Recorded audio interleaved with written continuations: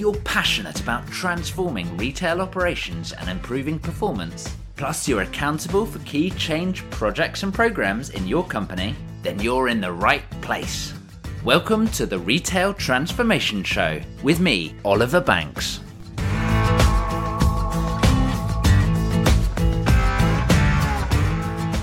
Welcome to episode 13. Unlucky for some, they say, but I've got a feeling today's show is going to be a goodie.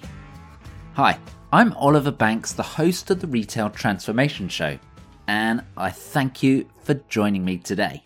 Now this show, episode 13, is a follow-on from last week. It's a part 2.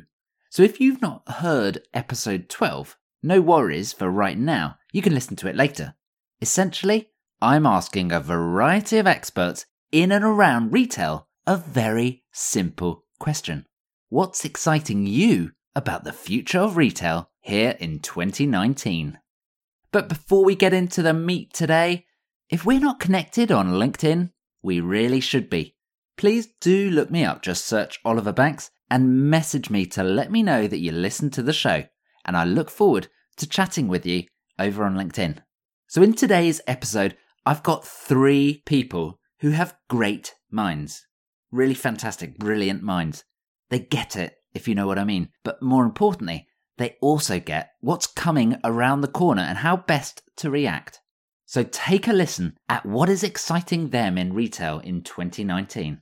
First up, I'm keen to introduce you to Jennifer Fruehoff. Now, Jennifer is a commercially focused customer director, and she loves to help consumer-facing companies to innovate and grow and leverage technology to deliver value for customers and, of course, revenue for the company.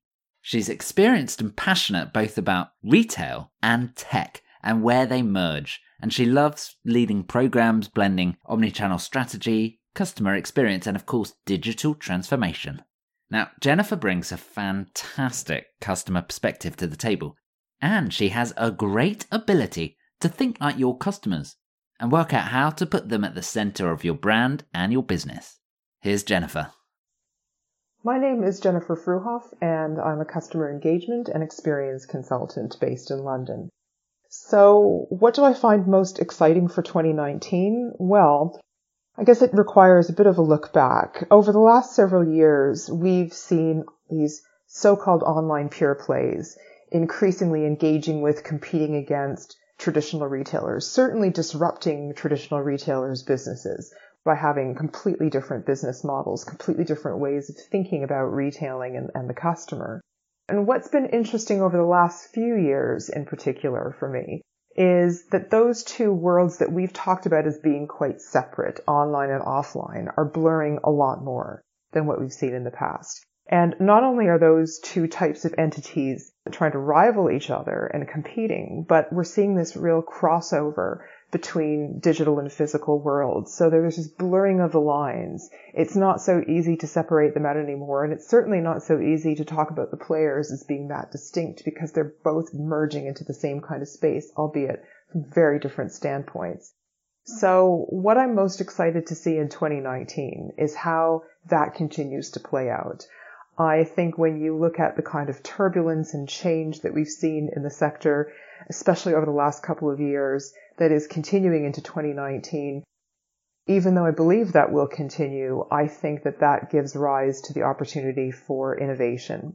So I'm really excited to see what traditional retailers will do to evolve their businesses. I know that many of them are going to continue to struggle, but for those that manage to get past the struggle, I'm excited to see where they go and what decisions they make to try to innovate and do things a little bit differently and maybe borrow a little bit from the digital players' playbook. And on the other side of that, I'm really excited to see what some of the online players continue to do in the retail space, whether those are permanent locations that new ones open up or that they expand on, whether those are pop-up locations or really what they do to innovate around the store concept and the store experience in a very different way from what we've seen so far. So I think 2019 brings a lot of interesting things in that respect, and I'll be looking to see how it plays out.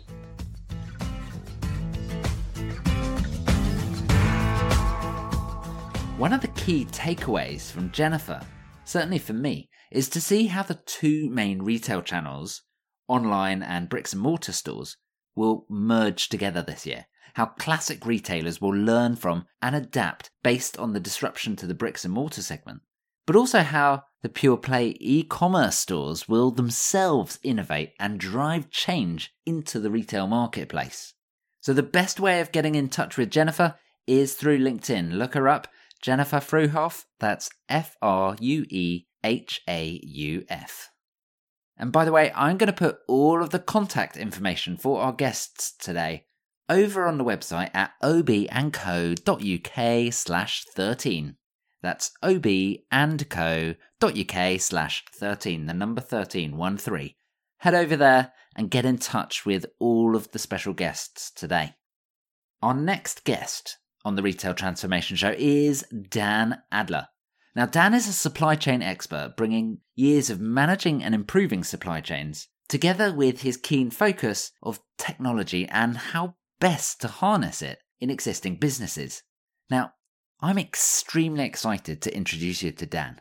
He's perhaps one of the most innovative chaps that I know, and his finger seems to be continually on the pulse of what's coming in the future.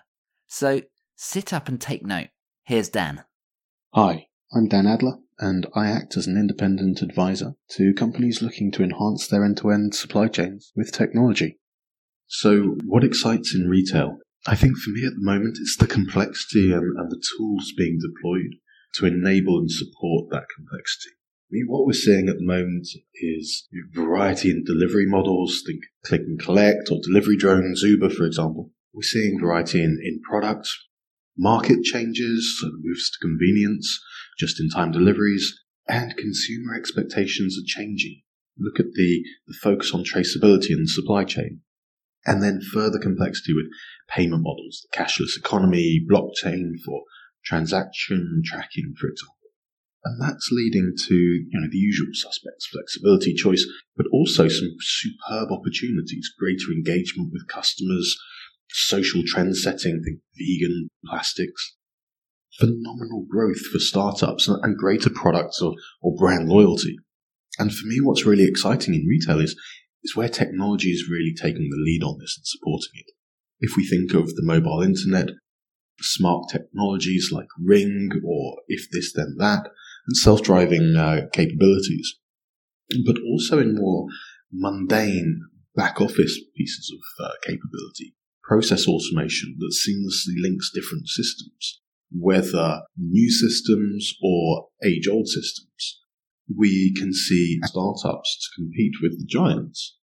The startups can very quickly identify a niche, exploit it, and then use technologies, both historic, think of warehouse management systems, through to some of the cutting edge, like robotic process automation, whether that's simple process A to B to C, or more cognitive, where it starts using natural language to interact from a customer service perspective. And so from almost nothing, these startups can accelerate very quickly. But what I'm finding really interesting also is the ability for the retail giants to replicate that, to act like startups, and by using similar technology. So where they have had systems or processes in place that have historically done really well for the last 5, 10, 20 odd years, they are now looking at reimagining their supply chains and their processes and using both incumbent systems but also new technologies coming into the market to act as startups to improve their flexibility and to engage more effectively with their shoppers and with customers. And the results can be game-changing from procurement through the supply chain to the store and to shoppers and consumers. I've been working with a number of blue chips to advise and design how and where these kind of technologies can be blended together. And it's very much not a case of take out an incumbent system and replace with something new. It's much more about how can you use what you've already got, which people are comfortable with and people know work, and actually start to blend these different technologies and processes and always with an eye on the people focus as well, but blending all of these together to deliver something that is fast, flexible, and highly effective at delivering cost targets, growth targets, and revenue targets. I think it's a really exciting time for retail, and I'm really looking forward to the year ahead.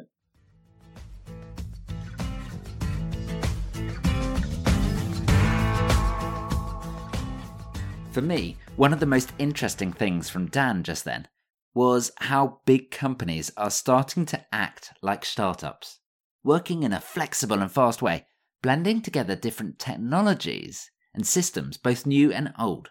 So if you'd like to think more like a startup and begin to step up how your systems can unlock benefits, you should get in touch with Dan by email at dan.adler, that's ADLER, dan.adler@i-replen.com, or you can find him on LinkedIn. And just before we get to our third special guest today, I've got a question for you. Who do you know that would like to listen to some of the insight, the ideas, and the inspiration that we cover together on the show? Please, can you do me a favour? Just let them know that they'd really enjoy and value listening to this podcast. They can listen on their favourite podcast app, or if they're not sure how, they can listen live on the website obandco.uk/13. Thank you. Finally, I'm introducing you to Paul Joslin. Now, Paul believes that organisations have a critical player missing from the table as they undergo transformation. And that player is learning and development, L&D, and their new role is to build adaptable, connected organisations that learn and shift faster than their competition. Now, Paul helps these L&D teams and business leaders to develop and embed continuous learning strategies to improve adaptability, alignment, and performance. Now, I've got to know Paul a lot better over the last year, and I have to say, it's always brilliant to catch up with him. He's one of those people that just inspires you to think differently and to challenge the norm. So take a listen to what he's got to say.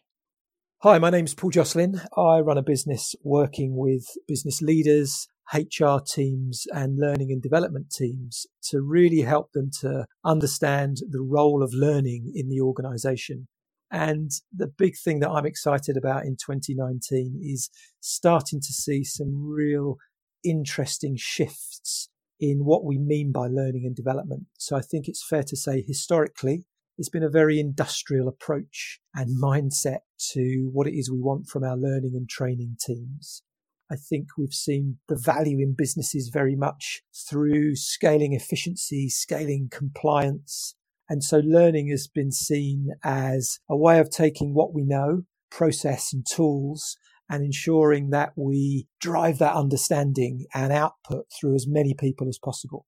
So I think if we look at our measures for learning and training historically, very much around completion of courses, very much around consumption of resources and information, and have we got a set of employees that are equipped with the level of understanding we need to comply and deliver and execute. I think what we're seeing in leaders, which is fascinating and exciting, is really that expectation that compliance isn't going to be the answer going forward.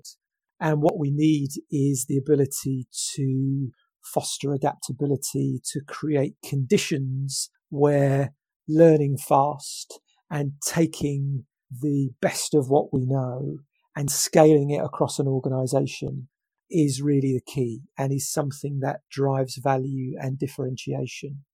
So thinking about the role of L&D, rather than sitting in business support to deliver and execute on a fixed program of learning and training, but moving their role to leading the expectations for learning, defining what we mean by continuous learning, coaching managers and leaders on the role that they can play to role model that, thinking about how we encourage individuals and leaders to look across the organisation but outside, how we really think of learning as absolutely at the forefront of change, and how do we create social structures in our organisations, how do we break silos, How do we encourage that level of dialogue and network building and sense making that really ensures we're set up for success, regardless of what happens outside, regardless of those external factors? And as I reflect on the challenge for retailers, I think there's some really interesting and quite specific opportunities there. So the idea that we've got learning, an expectation for learning in a more dynamic way. We've got best and emerging practice being harvested right at the shelf edge, right at the point of sale, right at that checkout conversation.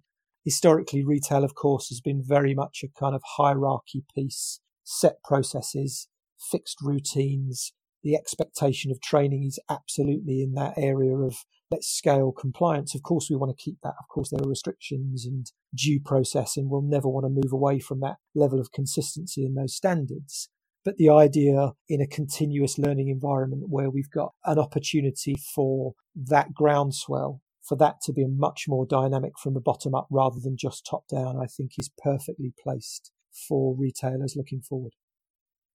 So I see that shift very slowly starting to come. I see L&D, as we still call it today, moving out of that business support space as a partner in change, as a partner in leadership. And that's definitely something that interests and excites me for 2019. And I'm really interested to see and obviously to support the organisations that are grabbing that as an opportunity to really shift their business this year.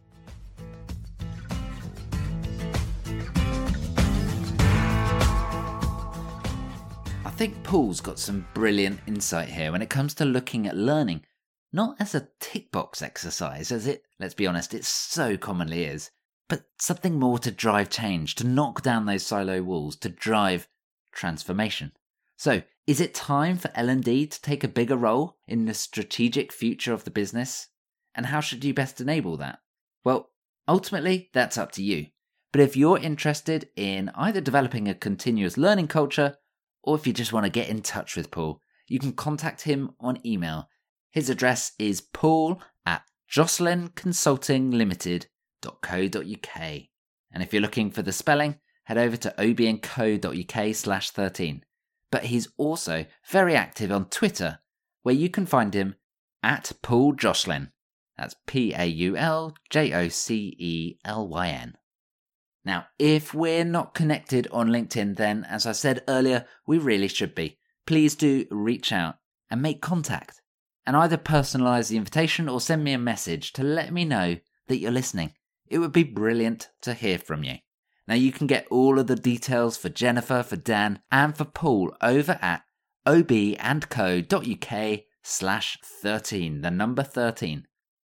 And if you've enjoyed today's show, remember to subscribe and tell a colleague or a friend that would also love to join us on our weekly show to get the insight, ideas, and inspiration they need to transform their retail business. Now, we're going to wrap up another episode of the Retail Transformation Show there. So until the next time, my friends, have a great week and goodbye.